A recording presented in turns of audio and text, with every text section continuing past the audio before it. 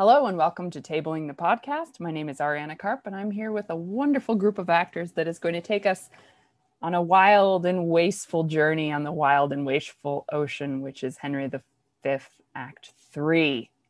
Woohoo. We ended with the Duke of Exeter going to the French king and sort of bringing the terms. Otherwise, he says there's going to be some bloodshed that happens. And so the chorus is going to take us across the channel from the English perspective with a beautiful speech. And then we're going to land right in the middle of a siege. So Isabel, whenever you're ready. Thus, with imagined wing, our swift scene flies, in motion of no less celerity than that of thought.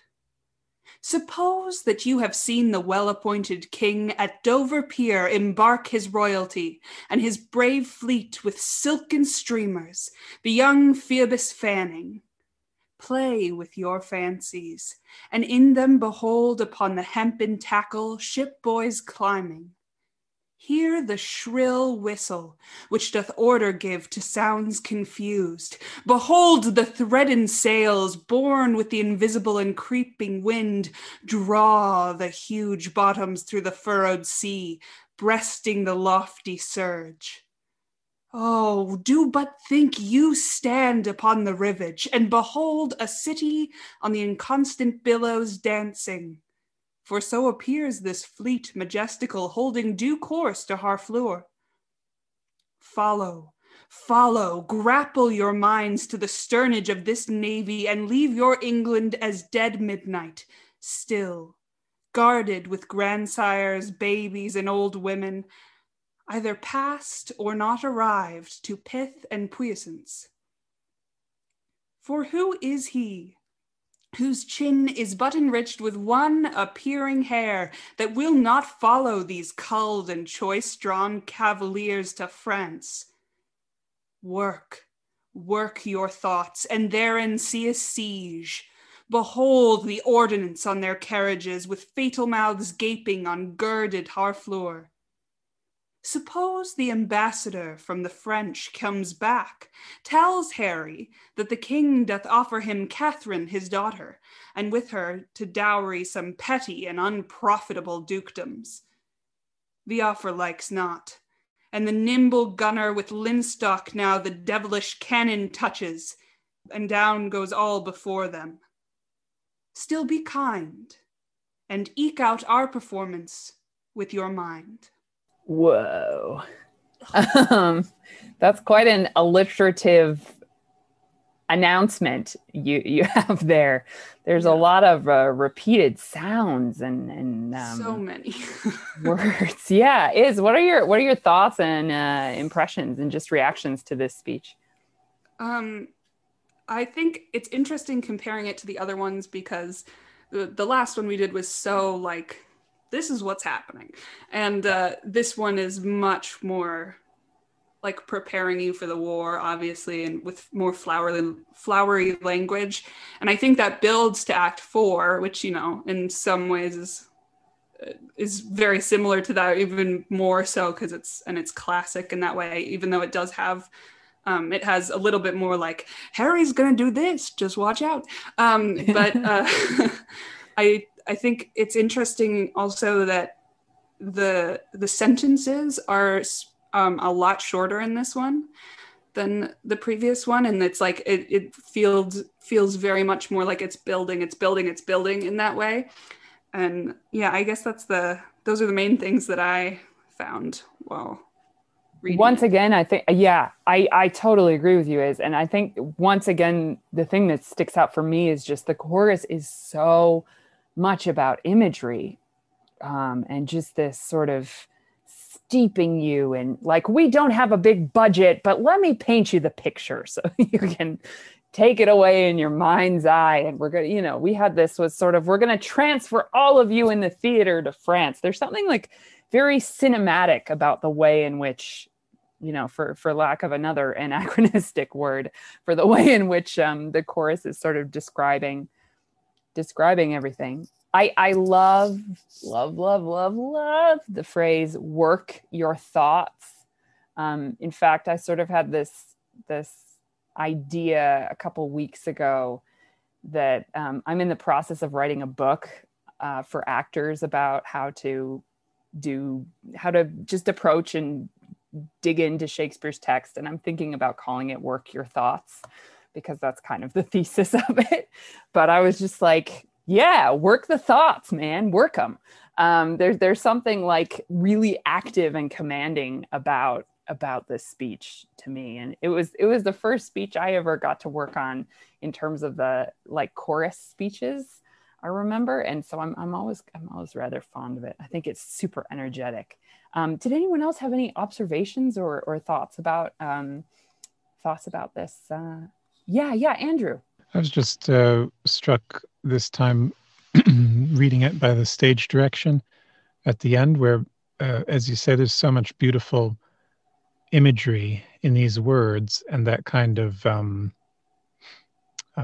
we're going to make up our budget with by using your imaginations, and then at the end they have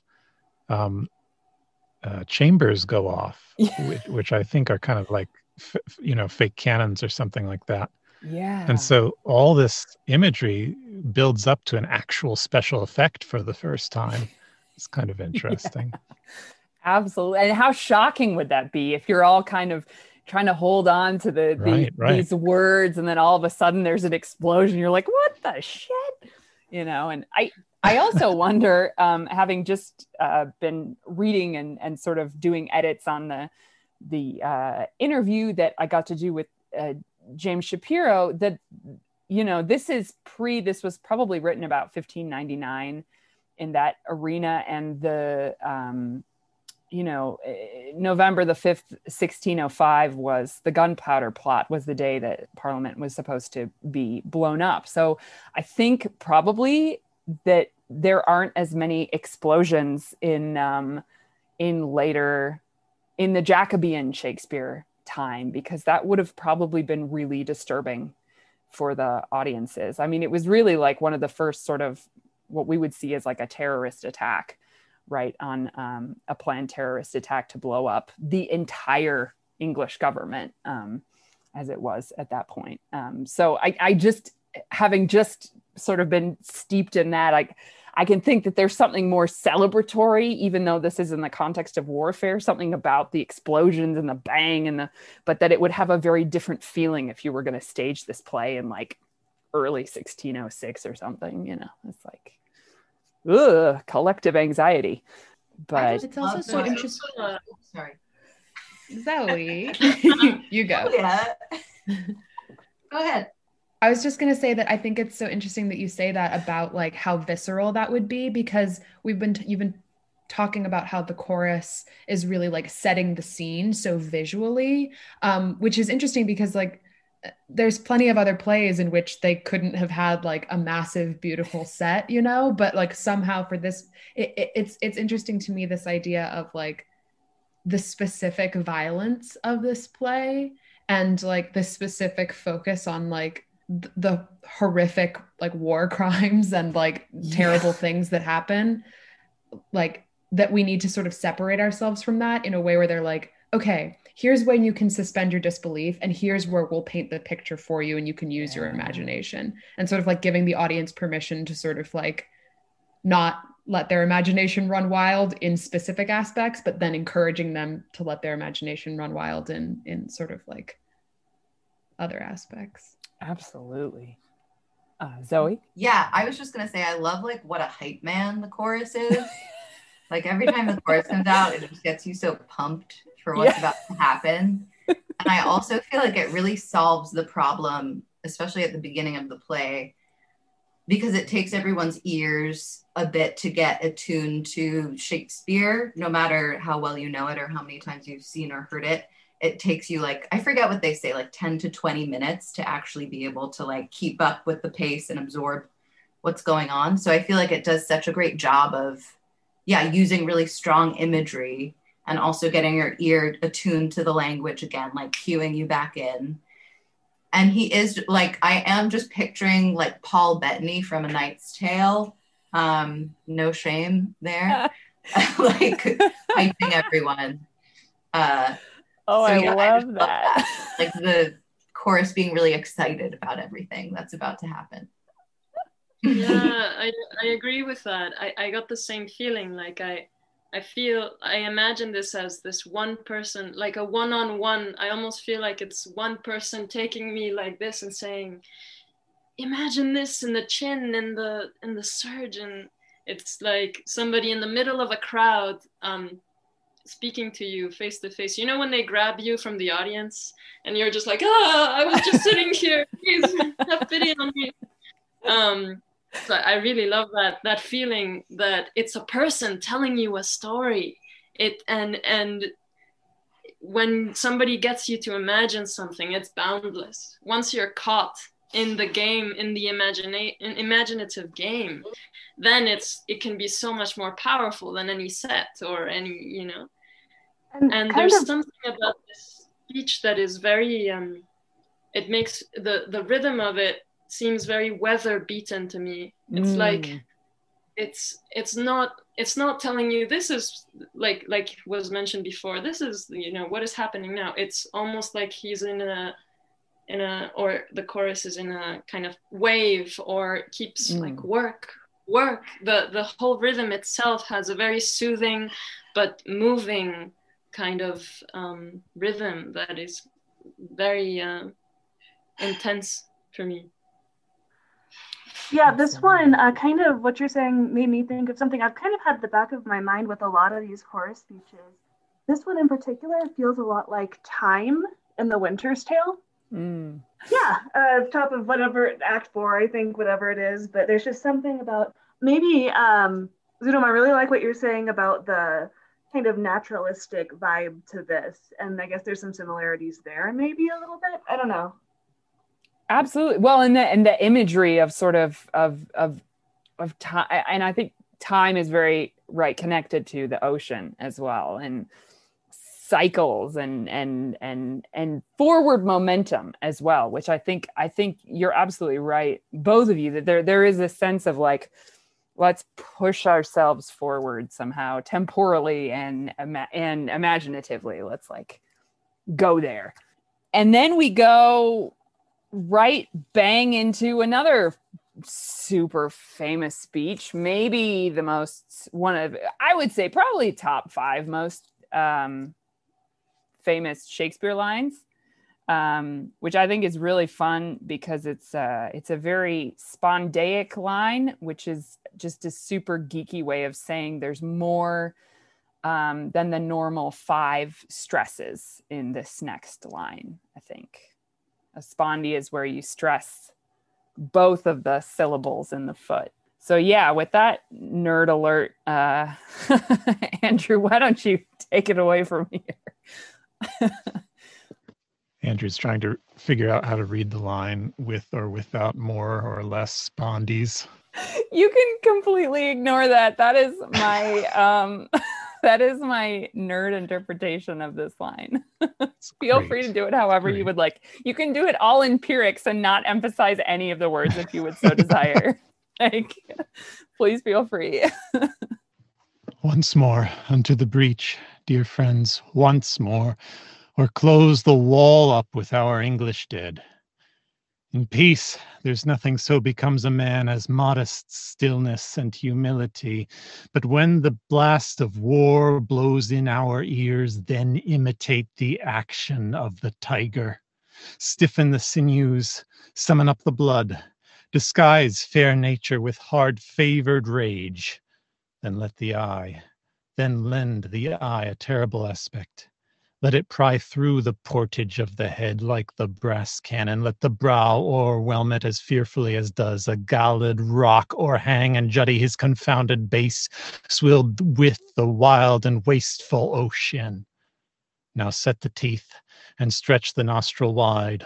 Hold hard the breath and bend up every spirit to his full height. On, you noblest English, whose blood is fetched from fathers of war-proof, fathers that, like so many Alexanders, have in these parts from morn till even fought, and sheathed their swords for lack of argument.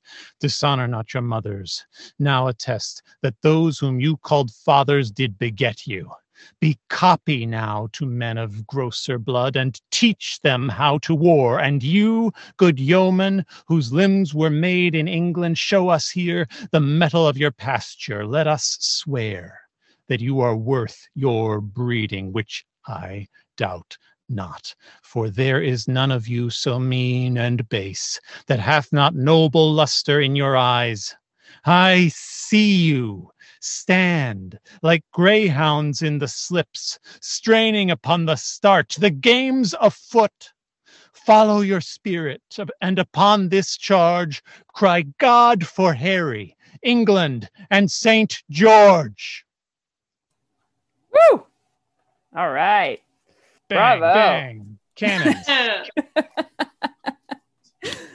Bang, bang, clang, clang. Wonderful. Yeah. Woo.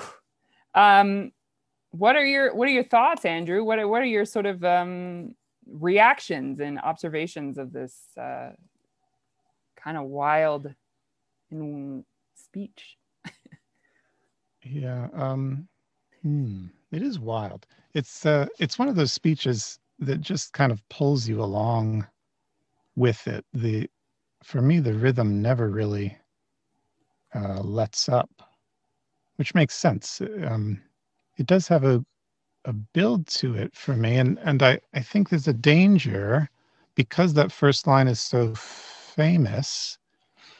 That becomes the linchpin almost. Obviously, the final line is also pretty famous, but I think if I were playing this, on the stage, I would want to find some way to get into it from the point of view of this is coming towards the end of a conflict. Or, this is the climax of the conflict. It's the build into the last phase here. And so everyone is exhausted. Everyone is worn down, even the king. And I think that's the build maybe to find, at least that would be my way into it, is how much of this is building himself up as well. Yeah, I think that's and how much of it is, and it can be both things for himself and for the men. Yeah, I have one of my favorite sort of informal versions of this speech is in the John Barton's playing Shakespeare. It's in one of the earlier episodes, and I think it's Michael Williams, who was Judi Dench's husband, who is also an actor, doing this. And he's not like this big hulky guy. He's just like a kind of like your average everyman type. And he was going to do this speech for John Barton. And then he said, could I actually have the other actors like heckle me during this speech? Because I really feel like the energy from this speech comes from him trying to convince them, like there's this desperate need. So it was great. Like all the actors go out into the audience. And I think my favorite was Patrick Stewart, who like during the stiffen the sinews, summon up the blood, like stretch the nostril wide. He was like trying to stretch his nostrils wide. It was pretty hilarious. But yeah, there was a good one. I remember that one. Yeah.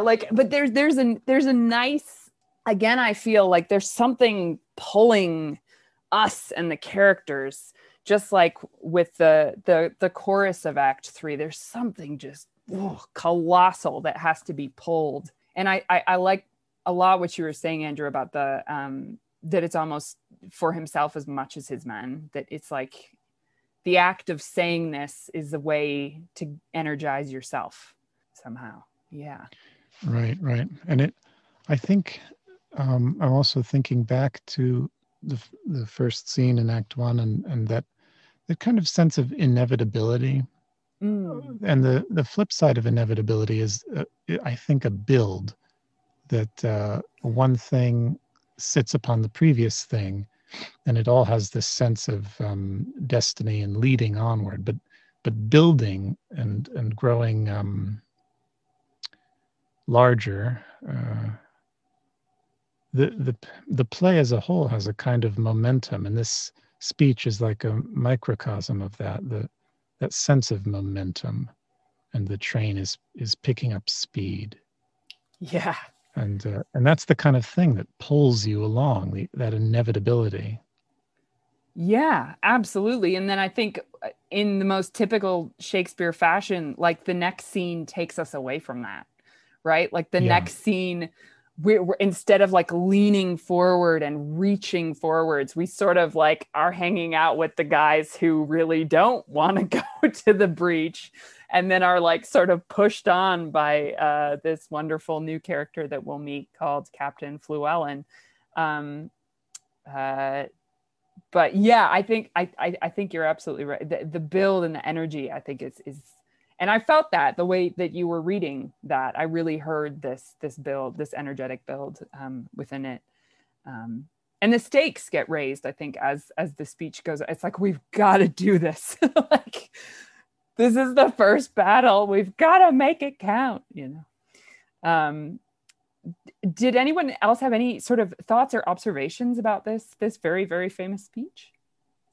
It just seems like with those cannon shots again, I don't know, I'm just feeling like this is something like very like 4th of July about the beginning of Act 3, you know, very patriotic.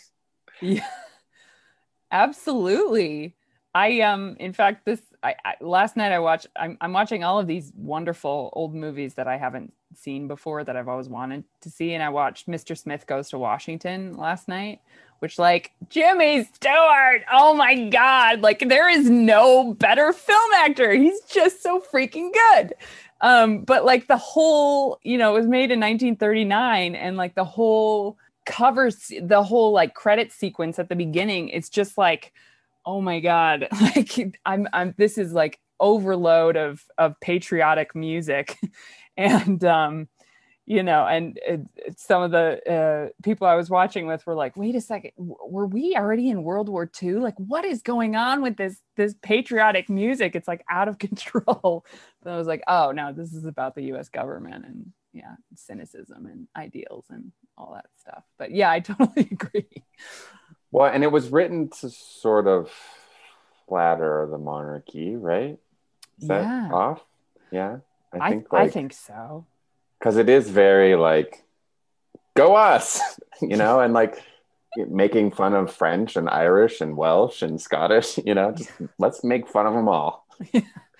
Absolutely. And I think there is an interesting, very rare contemporary reference in the Act 5 chorus that we're going to see that actually talks about the Earl of Essex. And like if he were to come back from his rebellion, he would probably be greeted a similar way, which is then like, oh no, like not a good topical reference because he leads a rebellion a couple years after this happened.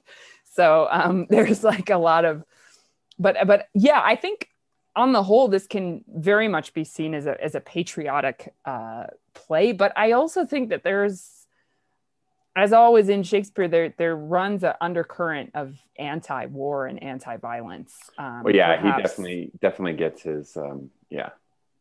It's not just one note that he strikes, yeah. Yeah, and I mean, this has been used, like Laurence Olivier's film version of this, which was happening which I think was filmed around or just before the time that World War II was happening, was very much to use as sort of a propaganda film. Like, remember the time that we went to Europe and we kicked everyone's ass? Like, that's what we got to do now, you know? But then, like, you know, Ken Branagh's version, I think the war scenes are particularly disturbing and really, really violent. And I don't think it's glorified violence. I think it's really meant to be very disturbing to watch. So I think both of those realities are held within the play, which is, you know, why it's Shakespeare. Well, wonderful. Shall we go on to breaches, different kinds of breaches and ale houses? Ariana, before we move on. Oh yeah, please, Andrew. I just wanted to mention or draw our attention to the stage direction at the top of the speech, which is Enter the King, Exeter, Bedford, and Gloucester, Alarum, and then scaling ladders at Harfleur. And it just reminds me, whatever the speech, whatever you think about the speech itself, the scene on the stage, it's one of those rare stage directions where we get a little glimpse into at least how somebody staged it back then, where they actually had scaling ladders on stage. And of course, the speech ends with the cannons going off again. So the start of this act must have been quite a set piece in terms of special effects in that theater. I totally agree. And that's a wonderful thing. And of course we know that, you know, the stage was the same for every show. It was like 2 entrances, a balcony, and a reveal underneath the balcony. So I'm sure that they were bringing the ladders up to the balcony and they were sort of climbing up, and that's probably where the governor comes out. And it's fun to sort of think about how this would have been staged, and also just to see similarities with other war scenes. I know this reminds me very much of the war scene in Coriolanus, where he climbs the wall by himself and like enters Coriolis by himself to go kill like the entire army. It's a little bit fantastical, but it's a similar like active, like here we go, off we trot. So I think there's something to it that's like very like, well, that worked in Henry V. We got to find another play to use that. that was a good stage effect. Awesome. I feel like this scene and speech is also set up by the image in the chorus of the ship's hulls being dragged through the water of the English Channel by the invisible wind. It's this big forward motion. We're going to something that's weighty, you know, something that you had to have been there really to know what it was like. But we're going to try and describe it. But still, I mean, it's set up. I think that image of the ship's hulls being dragged through the dark water of the English Channel because of this invisible windy force, it really, I think, speaks to the scene of the siege and to the speech of the siege. Yeah, thank you so much for that, Esther. The idea of weight that's wonderful. And I think that's really key, that there is something, you know, there's something very different to say if we were doing Romeo and Juliet. The violence, I would say there's a lightness to it. There's like, you think of like rapiers and these very elegant, like kind of beautiful movements, but you get to a play like this, and this is like heaviness. This is heavy armor and heavy, you know, there's nothing elegant about this. It's really weighty, both the violence and the sort of stakes. So yeah, thank you for that. That's a wonderful image. Besides, everybody is fighting. Any person, even not like he says, even if you're not of noble blood, like the kind of fighting is completely different. Yes. Absolutely. And we're going to see the fighting and the bloodshed and the rape of civilians is this constant threat that comes over this act, which is I find incredibly disturbing, but we'll get there. First of all, we've got to meet we've got to see Bardolph and Nym and the boy and Pistol, and we've got to meet our brand new character, Captain Llewellyn, who is the Welsh wonder. Okay, fantastic. So whenever you're ready, guys, let's just jump right into 3, 2. On, to the breach. Pray thee, Corporal, stay. The knocks are too hot, and for mine own part, I have not a case of lives. The humor of it is too hot. That is the plain song of it. The plain song is most just, for humors do abound. Knocks go and come, God's vassals drop and die, and sword and shield in bloody field doth win immortal fame. Would I were in an alehouse in London, I would give all my fame for a pot of ale and safety. And I, if wishes would prevail with me, my purpose should not fail with me, but thither would I hie. As duly, but not as truly, as birth doth sing on bough. Up to the breach, you dogs! Avaunt, you cullions! Be merciful, great Duke, to men of mold. Abate thy rage, abate thy manly rage, abate thy rage, great Duke. Good bawcock, bate thy rage, use lenity, sweet chuck. These be good humors. Your honor wins bad humors. As young as I am, I have observed these three swashers. I am a boy to them all three, but all they three, though they would serve me, could not be man to me. For indeed three such antics do not amount to a man. For Bardolph, he is white-livered and red-faced, by the means whereof effaces it out, but fights not. For Pistol, he hath a killing tongue and a quiet sword, by the means whereof breaks words and keeps whole weapons. For Nym, he hath heard that men of few words are the best men, and therefore he scorns to say his prayers, lest I should be thought a coward. But his few bad words are as matched with as few good deeds, for I never broke any man's head but his own, and that was against a post when he was drunk. They will steal anything and call it purchase. Bardolph stole a lute case, bore it 12 leagues, and sold it for 3 halfpence. Nym and Bardolph are sworn brothers in filching, and in Calais they stole a fire shovel. I knew by that piece of service the men would carry coals. They would have me as familiar with men's pockets as their gloves or their handkerchers, which makes much against my manhood, if I should take from another's pocket to put into mine, for it is plain pocketing up of wrongs. I must leave them and seek some better service. Their villainy goes against my weak stomach, and therefore I must cast it up. Captain Fluellen, you must come presently to the mines. The Duke of Gloucester would speak with you. To the mines? Tell you the Duke it is not so good to come to the mines. For look you, the mines is not according to the disciplines of the war. The concavities of it is not sufficient. For look you, the adversary you may discuss unto the Duke, look you, is digged himself 4 yard under the countermines. By Cheshu, I think I will plow up all if there is not better directions. The Duke of Gloucester, to whom the order of the siege is given, is altogether directed by an Irishman, a very valiant gentleman, in faith. It is Captain MacMorris, is it not? I think it be. By Cheshu, he is an ass, as in the world.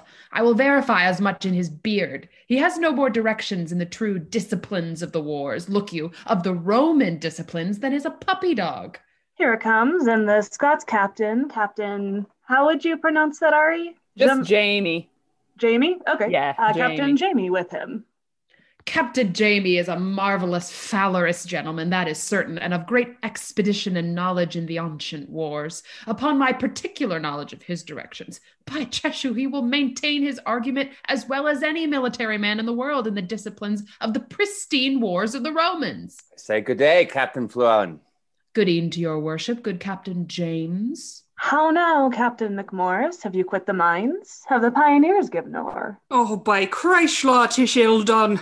The work ish give over. The trumpets sound the retreat. By me hand I swear, and my father's soul, the work ish ill done. 'Tis give over.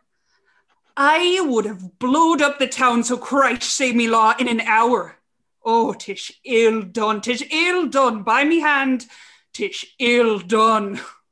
Captain MacMorris, I beseech you now, will you vouchsafe me, look you, a few disputations with you, as partly touching or concerning the disciplines of the war, the Roman wars, in the way of argument, look you, and friendly communication, partly to satisfy my opinion, and partly for the satisfaction, look you, of my mind, as touching the direction of the military discipline.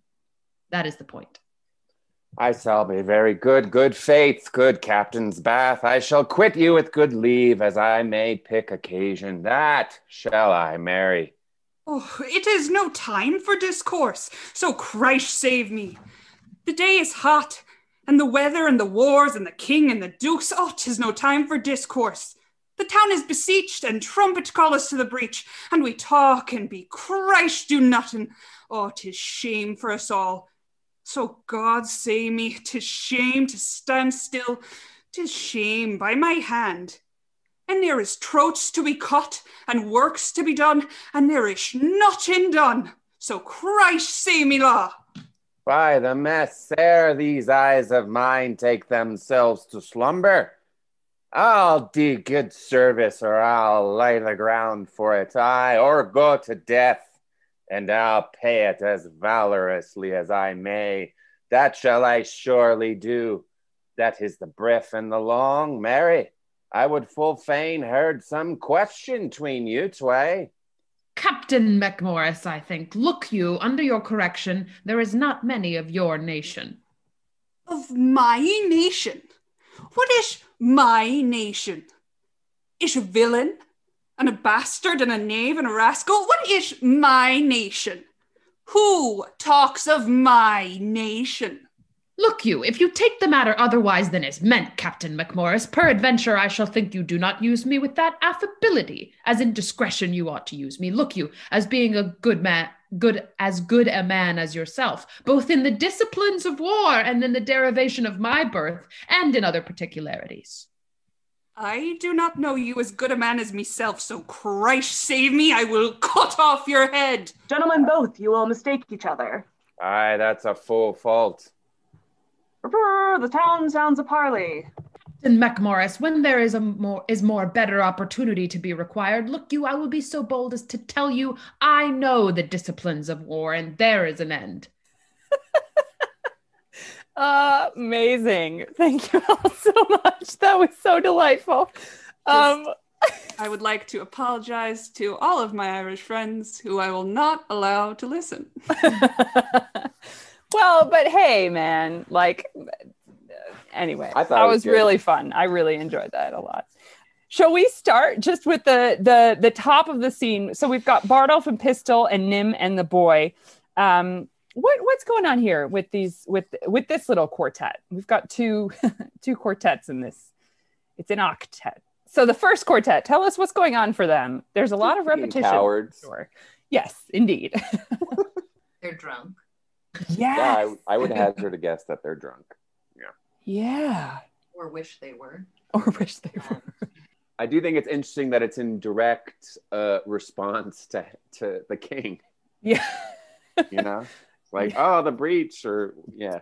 Yeah, everyone's talking about the breach, right? But some with more enthusiasm than others. Right. It's amazing. It goes from that speech where he says, like, there's none of you so mean and base that has not noble luster in your eyes, to these fuckers who are just like mocking this beautiful speech, like immediately mocking it. And then singing. I love that Pistol just bursts into song. I mean, tell us more about Pistol, Zoe, because I'm just like, what a fascinating character. Oh, gosh. Great question. Yeah, I mean, I guess that's why I'm inclined to think that they're like drinking and sort of like stealing and just have created their own little like burrow somewhere, like away from it all. Just because he's like bursting out into song and stuff during this battle. I mean, I also think for as boisterous as this King Henry speech is, it's not very encouraging. Like the second line is, or close the wall up with our English dead. Yes. Like, who do you think are the people who are going to be killed? It's not going to be King Henry. Yeah. Oh, of course. So I think it is sort of like a getting into the nitty gritty. And as funny as it is, I think you're seeing people who are really afraid. Yeah. And trying to, you know, do what I think a lot of people would do in this situation. Absolutely. And because you don't have Falstaff. So I feel like it's again sort of like this group of four making up for the fact that you don't have a Falstaff to like cleverly comment or give a beautiful speech about how useless honor is. And instead it's these guys like getting drunk and singing songs and trying to like distract themselves from the reality of the situation. Yeah, absolutely. Andrew. I guess I'm kind of on a stage directions kick tonight, but I know there's an exeunt inserted here, but I find it interesting that in the folio there is not. there is no exit, no clearing of the stage. And so it really could be the king climbing the scaling ladders, is giving this speech, Cry God for Harry, England, and St. George, goes over the top, and entering at the bottom are these guys who are supposed to follow, to continue the charge. Slow pan from the heroic king at the top of the wall down to these guys at the bottom. Everyone else, keep going. Right. No, it's a wonderful image for sure. And I think that you're absolutely right to point out that the exit is not in the folio, which is why it's in brackets in our script. It does seem to me like dramaturgically it could be kind of justification for what's about to happen, especially with the boy's speech of he's a fucker, he's a fucker, he's a fucker, I'm out of here. Yeah, absolutely. And actually I would love to transition to that speech. Zunum, tell us about this. I find this to be almost like it's almost like a stand-up comedy piece in the middle of a battle. It's amazing. It's got all the rule of three and the callback and the conclusion and it's an extraordinary little speech. Yeah, I try to picture this from the point of view of a kid, who's stuck in the middle of this without really having control of where he is and what is happening around and what is it all for, and these people don't care about me really, as these boys are just, so all he has to hold on to are the people who he came here with, he's at their service. And trying to describe his situation just falling apart around him from the start, but now even more. Where is he gonna go to find better service in the middle of this? And he's, I don't know. I think I find it hard to find the space where he would be reflecting on all of this. But war fields do have moments of, okay, nothing is happening now. Everybody get drunk and wait out, and the suspense of it all. And I don't know, it's very chaotic, and I struggle to interpret it. Yeah, I hear you. It also is not helpful in that there is some very archaic language as well, which we get a lot more with prose, as I think Zoe you brought up, that when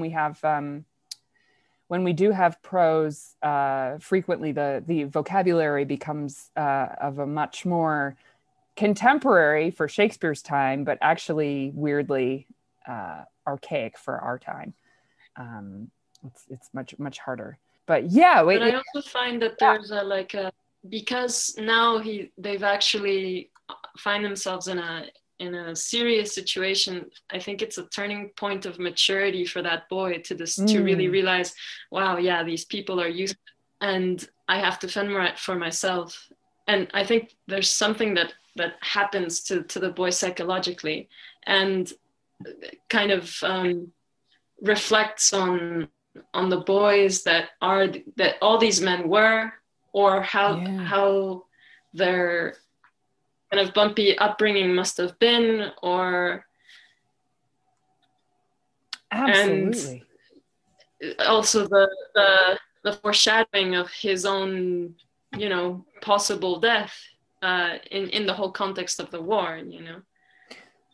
Absolutely. It's the only part where he's highlighted there's this tragedy afterwards. So it is important that he has this little moment to speak his mind as this separate little soul who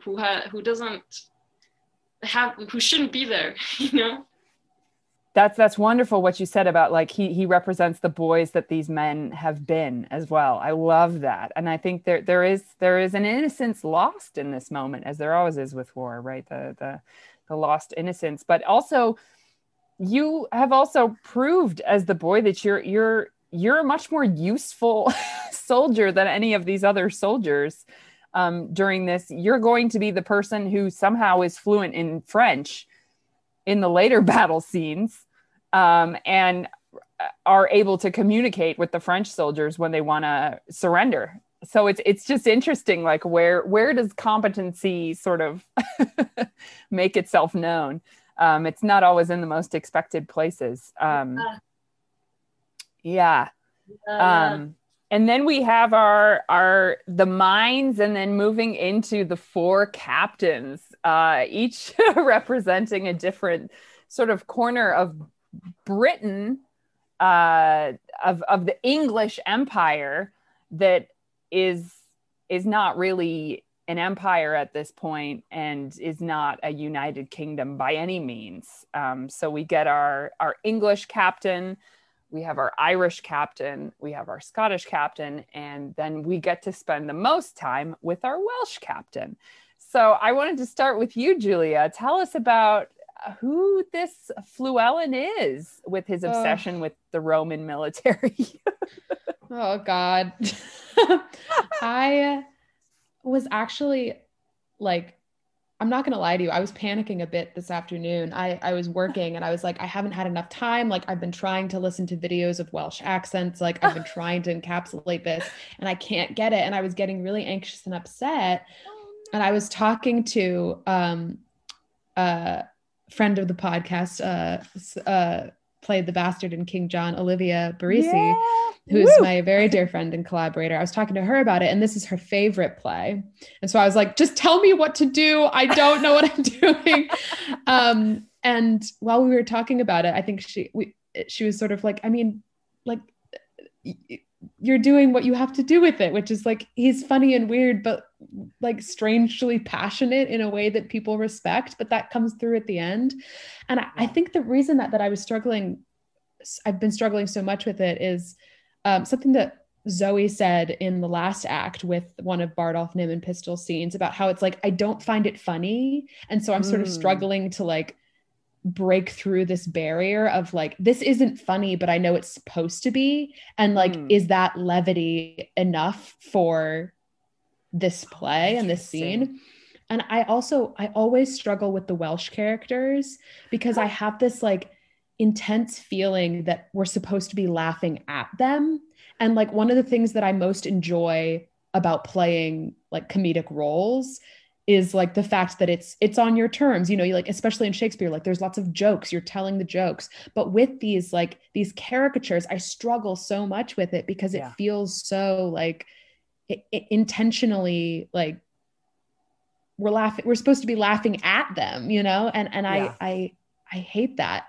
But then also it's this weird thing that I feel like Llewellyn kind of like wins people over with his like aggressive patriotism, you know? And like, I think this scene is weird. And we don't quite see any of that yet, but there is like coming from the beginning of this act.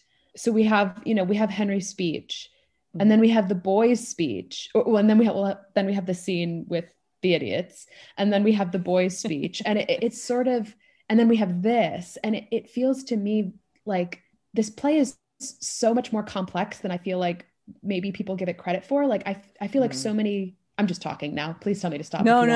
This is wonderful. This is wonderful.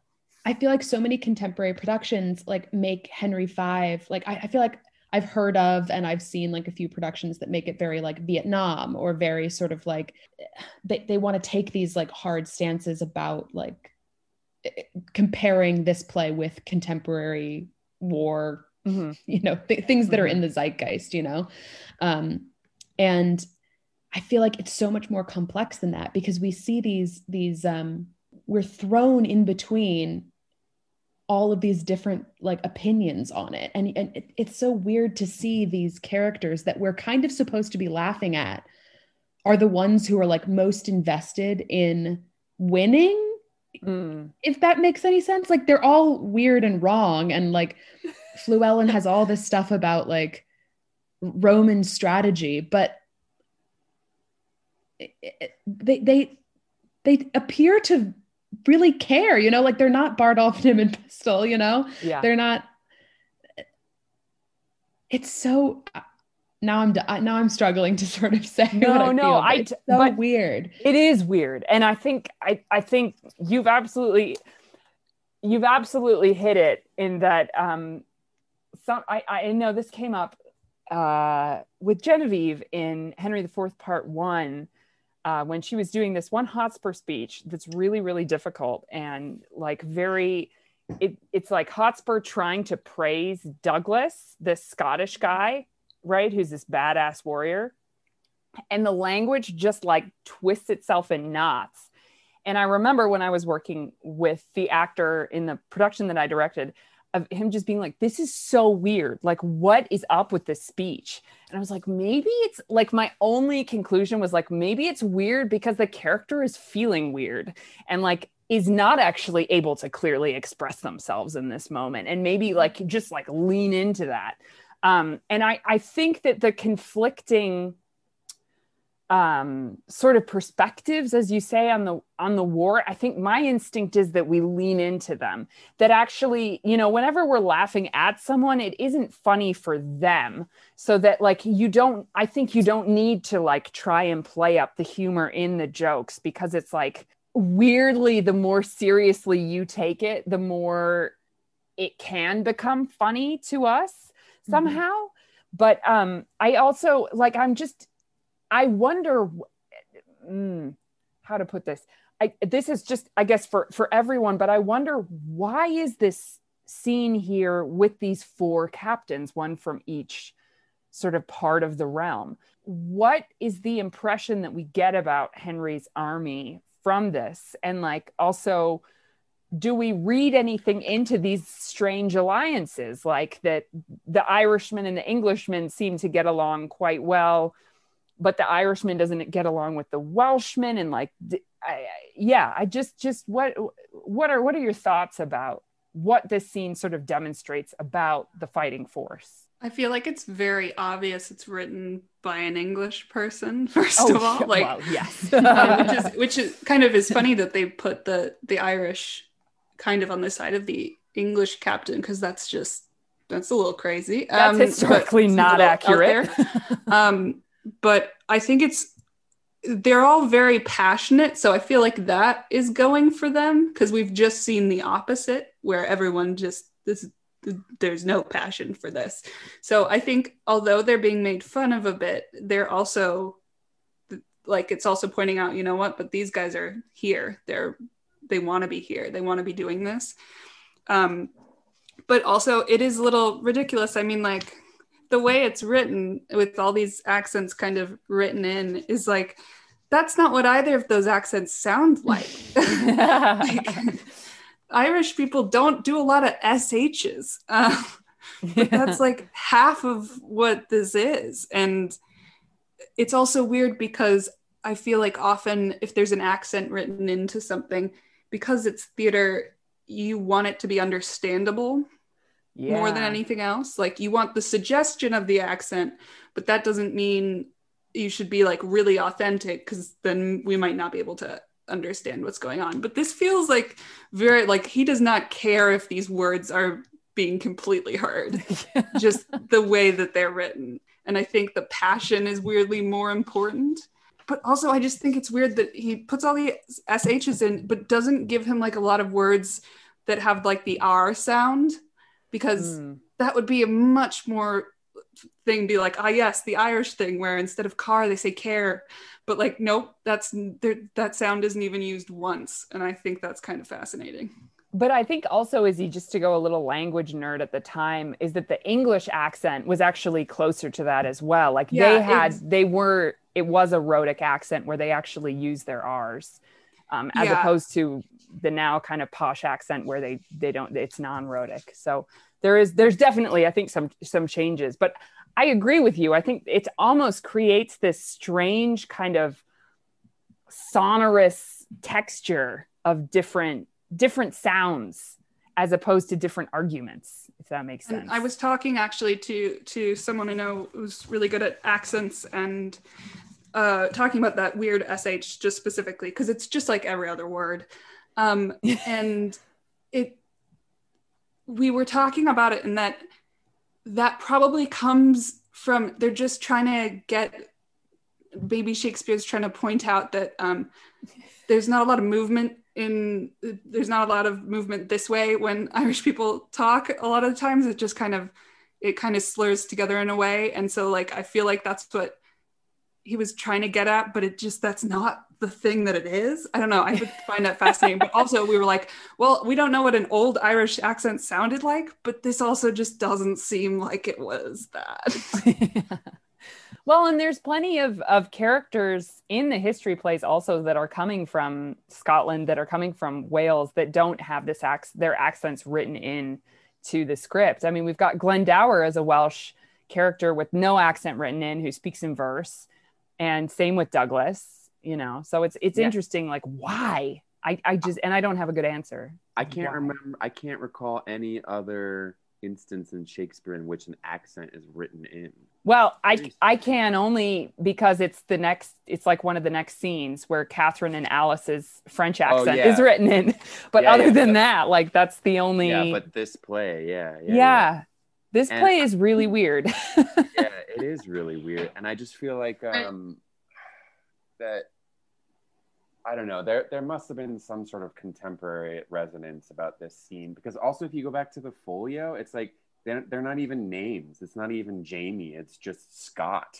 And Irish. It's like there must have been some sort of I don't know. But if I was directing this, I'd probably cut this scene.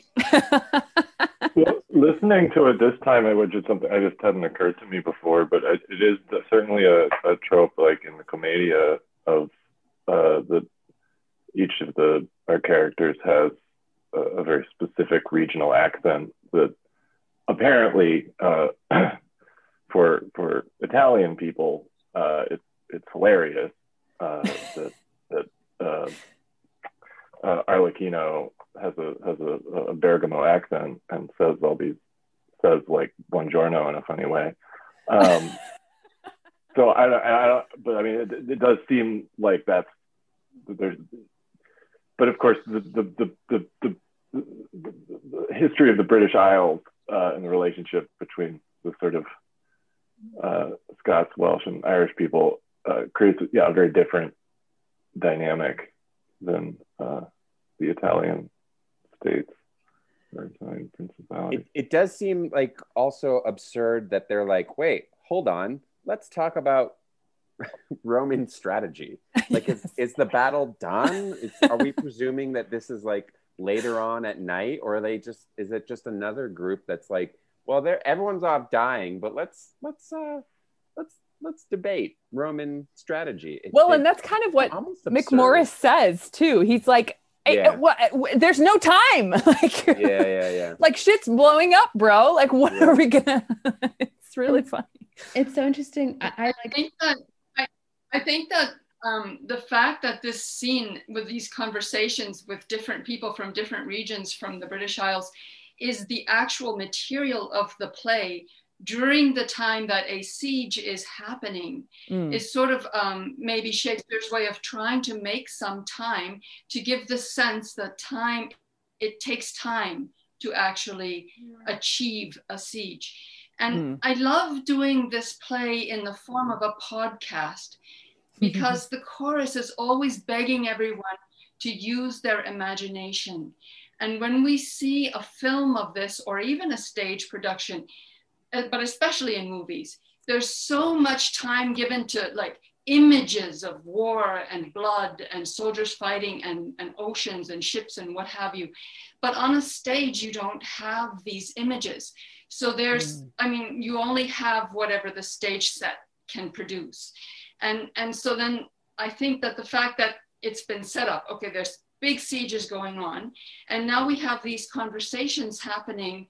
It is the material of the play. It's what we are given, because you can't have, 20 minutes of rah, war, fighting on a stage. That would be a boring play. Yeah, absolutely. Yeah, so I think there's an interesting juxtaposition there.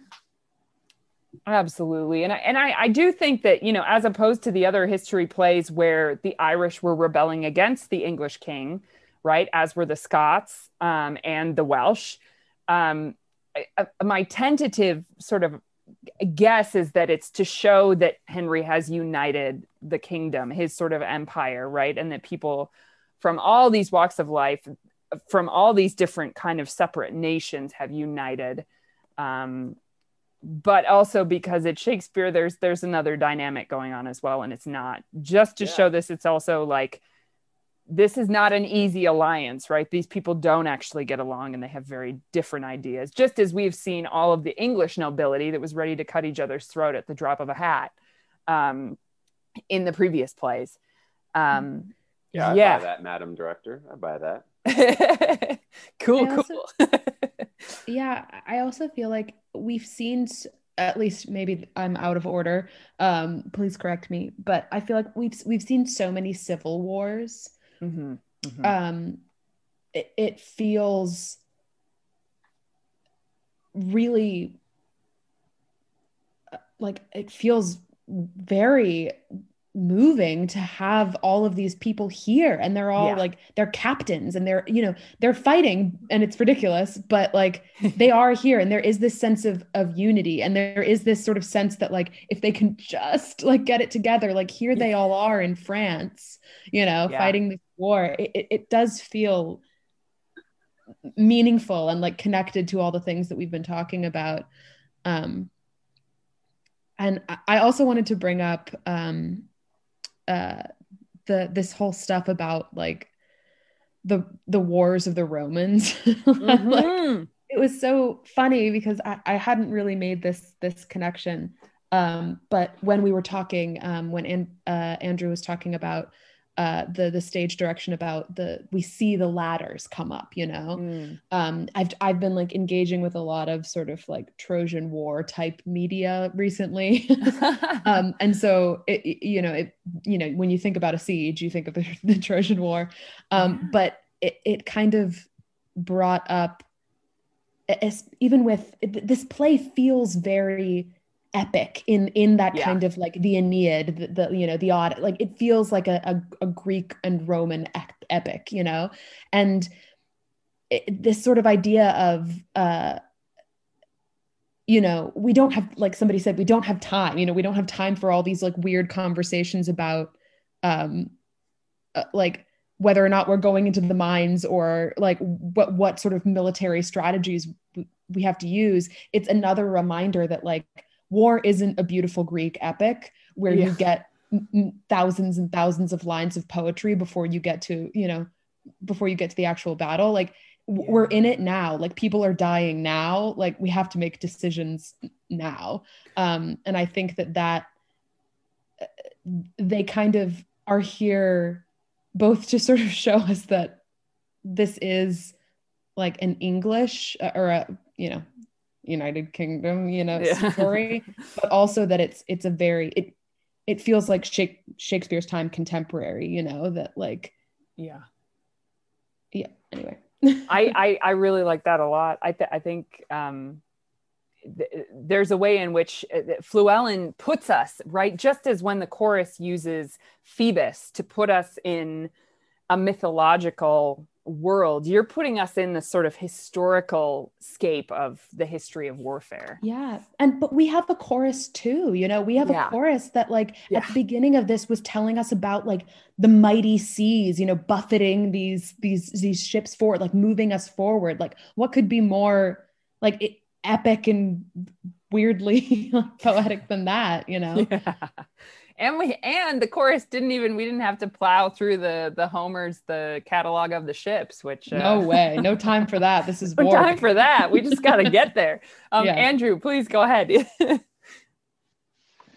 I felt like we did have a little catalog of a few ships when we were.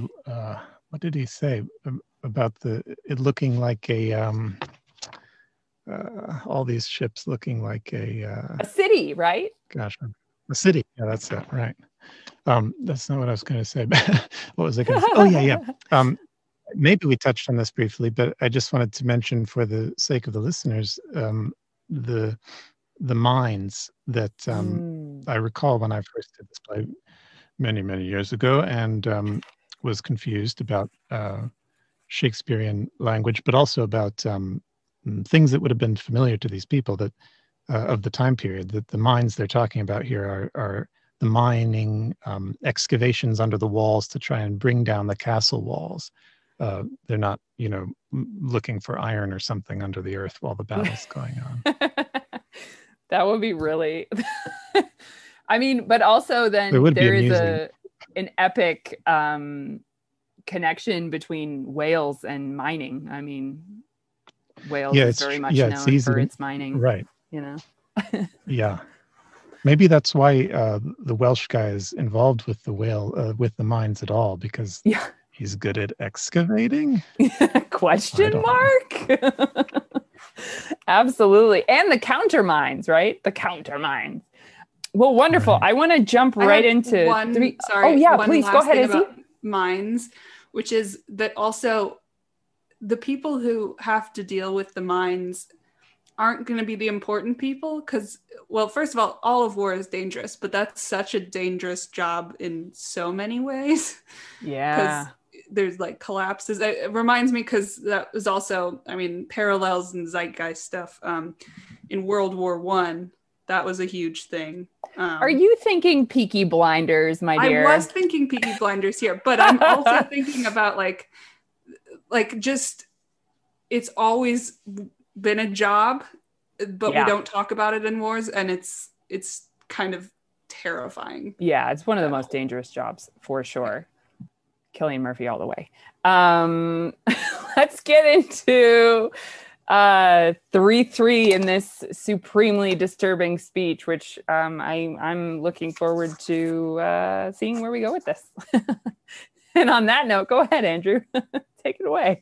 How yet resolves the governor of the town.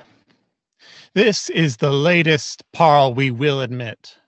Therefore to our best mercy give yourselves. Or like to men proud of destruction, defy us to our worst. For as I am a soldier, a name that in my thoughts becomes me best.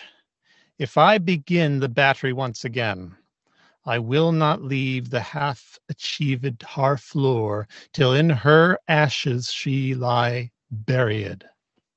The gates of mercy shall all be shut up, and the fleshed soldier, rough and hard of heart, in liberty of bloody hand shall range, with conscience wide as hell, mowing like grass your fresh fair virgins and your flowering infants. What is it then to me if impious war, arrayed in flames like to the prince of fiends, do with his smirched complexion all fell feats and linked to waste and desolation? What is to me, when you yourselves are cause, if your pure maidens fall into the hand of hot and forcing violation? What reign can hold licentious wickedness when down the hill he holds his fierce career? We may as bootless spend our vain command upon the enraged soldiers and their spoil, as send precepts to the Leviathan to come ashore. Therefore, you men of Harfleur, take pity of your town and of your people, whiles yet my soldiers are in my command, whiles yet the cool and temperate wind of grace o'erblows the filthy and contagious clouds of heedly murder, spoil, and villainy. If not, why in a moment look to see the blind and bloody soldier with foul hand defile the locks of your shrill shrieking daughters, your fathers taken by their silver beards and their most reverent heads dashed to the walls, your naked infants spitted upon pikes, whilst the mad mothers with their howls confused do break the clouds, as did the wives of Jewry at Herod's bloody hunting slaughtermen. What say you? Will you yield and this avoid? Or, guilty in defense, be thus destroyed? Our expectation has this day an end. The Dauphin, whom of succors we entreated, returns us that his powers are yet not ready to raise so great a siege. Therefore, great King, we yield our town and lives to thy soft mercy. Enter our gates. Dispose of us and ours, for we no longer are defensible. Open your gates. Come, Uncle Exeter. Go you and enter Harfleur. There remain, and fortify it strongly against the French. Use mercy to them all for us, dear uncle. The winter coming on and sickness growing upon our soldiers, we will retire to Calais. Tonight in Harfleur we will be your guest. Tomorrow for the march are we addressed. Ooh. Oh, man. Wow. That's fucked up. It's really disturbing. As governor, just listening to what Harry was saying scared the crap out of me. Oh yeah. And it's like, what am I going to do? Yeah. And even if I open the gates, there's no telling what's going to happen. Yeah. It's really this whole act, well, except when we get to Catherine, seems to be everybody's perspective on war. And Henry V is out there to just, I don't know if he's just trying to talk big so that people will back away from him. Or if he really feels this, we're just going to ravage your town. Even his once more into the breach. And you know, we saw people's opinions of what war means to them. And Nym and Pistol and are just kind of like, oh, it's just another day of stealing. And the boy has basically grown up and he realizes this isn't stealing. We've got a war going on. And then we've got the four captains that, you know, their countries are all of a sudden involved in this and they've got to work together. And everybody does their job. But it's this act, I mean, the first two acts, we were just kind of talking about war, you know, tennis balls and kind of, you know. And now all of a sudden we are just steeped. The audience is thrown right into this war. And pick whoever you want to be. If you want to be Pistol and just, you know, hi, I'm just going to be drunk for the war, that's great. You know? I think, yeah, Amy, this is wonderful. My only thing that I would say is that I actually, in a really disturbing way, think that the next scene with Catherine and Alice is also about war. It's about what happens to women in war. Oh. And that it's like she's learning what is the English she wants to know. She wants to know how to say different parts of her body, because I think the implication being that is the war that she's going to have to negotiate, right? There's something about, like, we've heard about this battlefront and the land that's being, you know, there is something about this, like, I need to know how to say, you know, hand and chin and all of, and so forth, to quote Olivia in Twelfth Night. Like there is the kind of weird violence that overhangs that scene that we're about to see. But I totally agree with you that I think it really does. We were talking about this forward momentum. I really feel like this act just takes us by the scruff of the neck and throws us in. And the way that Henry V kind of is speaking so directly about what could happen. To me, it just he's basically saying, I can only control these people up to a certain point. So please give in, because if we keep going, you know, I'm describing all this to you because I won't be able to do anything about it once it starts. And it's just the reality. And So please listen to me and help me keep everyone together before, if you decide the opposite, it's just, this is what will happen. And that's what really freaks me out, is maybe that's why he's saying it so graphically, because essentially there's a point in war where nobody has any control anymore. And I think what's hard for us in 2021 is that like all of this was completely normal for so much of human history. I mean, I've been listening to the History of Rome podcast, and like soldiers signed up because rape and pillage was like a perk for being a soldier, like it and that, I think, to a contemporary mind is like kind of like pretty dissonant. Absolutely.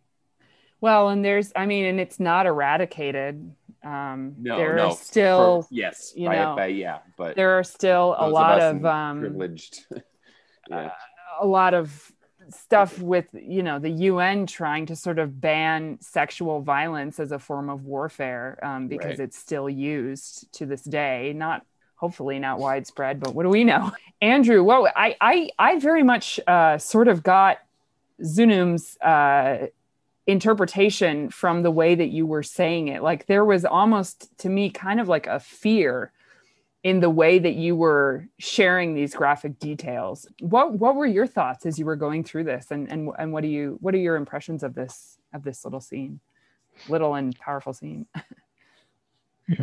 Yeah, I agree with the Zunum's point that there's certainly language in here about how we, the king, will not be able to control this process. If the battle goes too far, it will grow outside of my ability to command it. And that comes kind of in the second half of the speech, after I've already gone through a bunch of this language. I'm thinking about the lead up and the logistics of a siege, and the desperation that may be involved for Henry. He doesn't say anything about it, but I imagine our supplies are growing low, and we're going to talk a little later about how our soldiers are already getting sick and malnourished and all this. So there is some desperation, and certainly this is a tactic, and the words that he chooses are tactics to try and get the governor to yield. In the first quarter of the speech here, he says, "If I begin the battery once again, I will not leave Harfleur till in her ashes she lies buried." And later he says, let's see, where was it? "We may as bootless spend our vain command upon the enraged soldiers and their spoil." And I was struck in reading through it, but in the difference between I will not begin if I begin the battery, if I begin the battery, I will not leave. And then our vain command later on, where he's talking about, look, it's not really in my control. So, as ever, it's a bit of both. And there's a bit of, this is a tactic that he's willing to stoop to, a horrific tactic. And there's a little bit of, he's probably increasingly desperate to get the whole thing over with. So you have to find the humanity in the guy in order to get inside, and but the imagery, obviously, it's horrific. Yeah, and I mean, I think this is to say that there's no such thing as black and white when it comes to Shakespeare characters. Nobody is all good or all bad, although there is maybe with the exception of Iago being Does he have redeemable qualities? Seems to be the sort of discussion of the century. But I think it shows a very complex human being that's in a very tough spot, that's using any tools that they have at their disposal. And in this case, weirdly, I feel like the most horrific tool is the tool of provoking the audience and the governor's imagination. Right.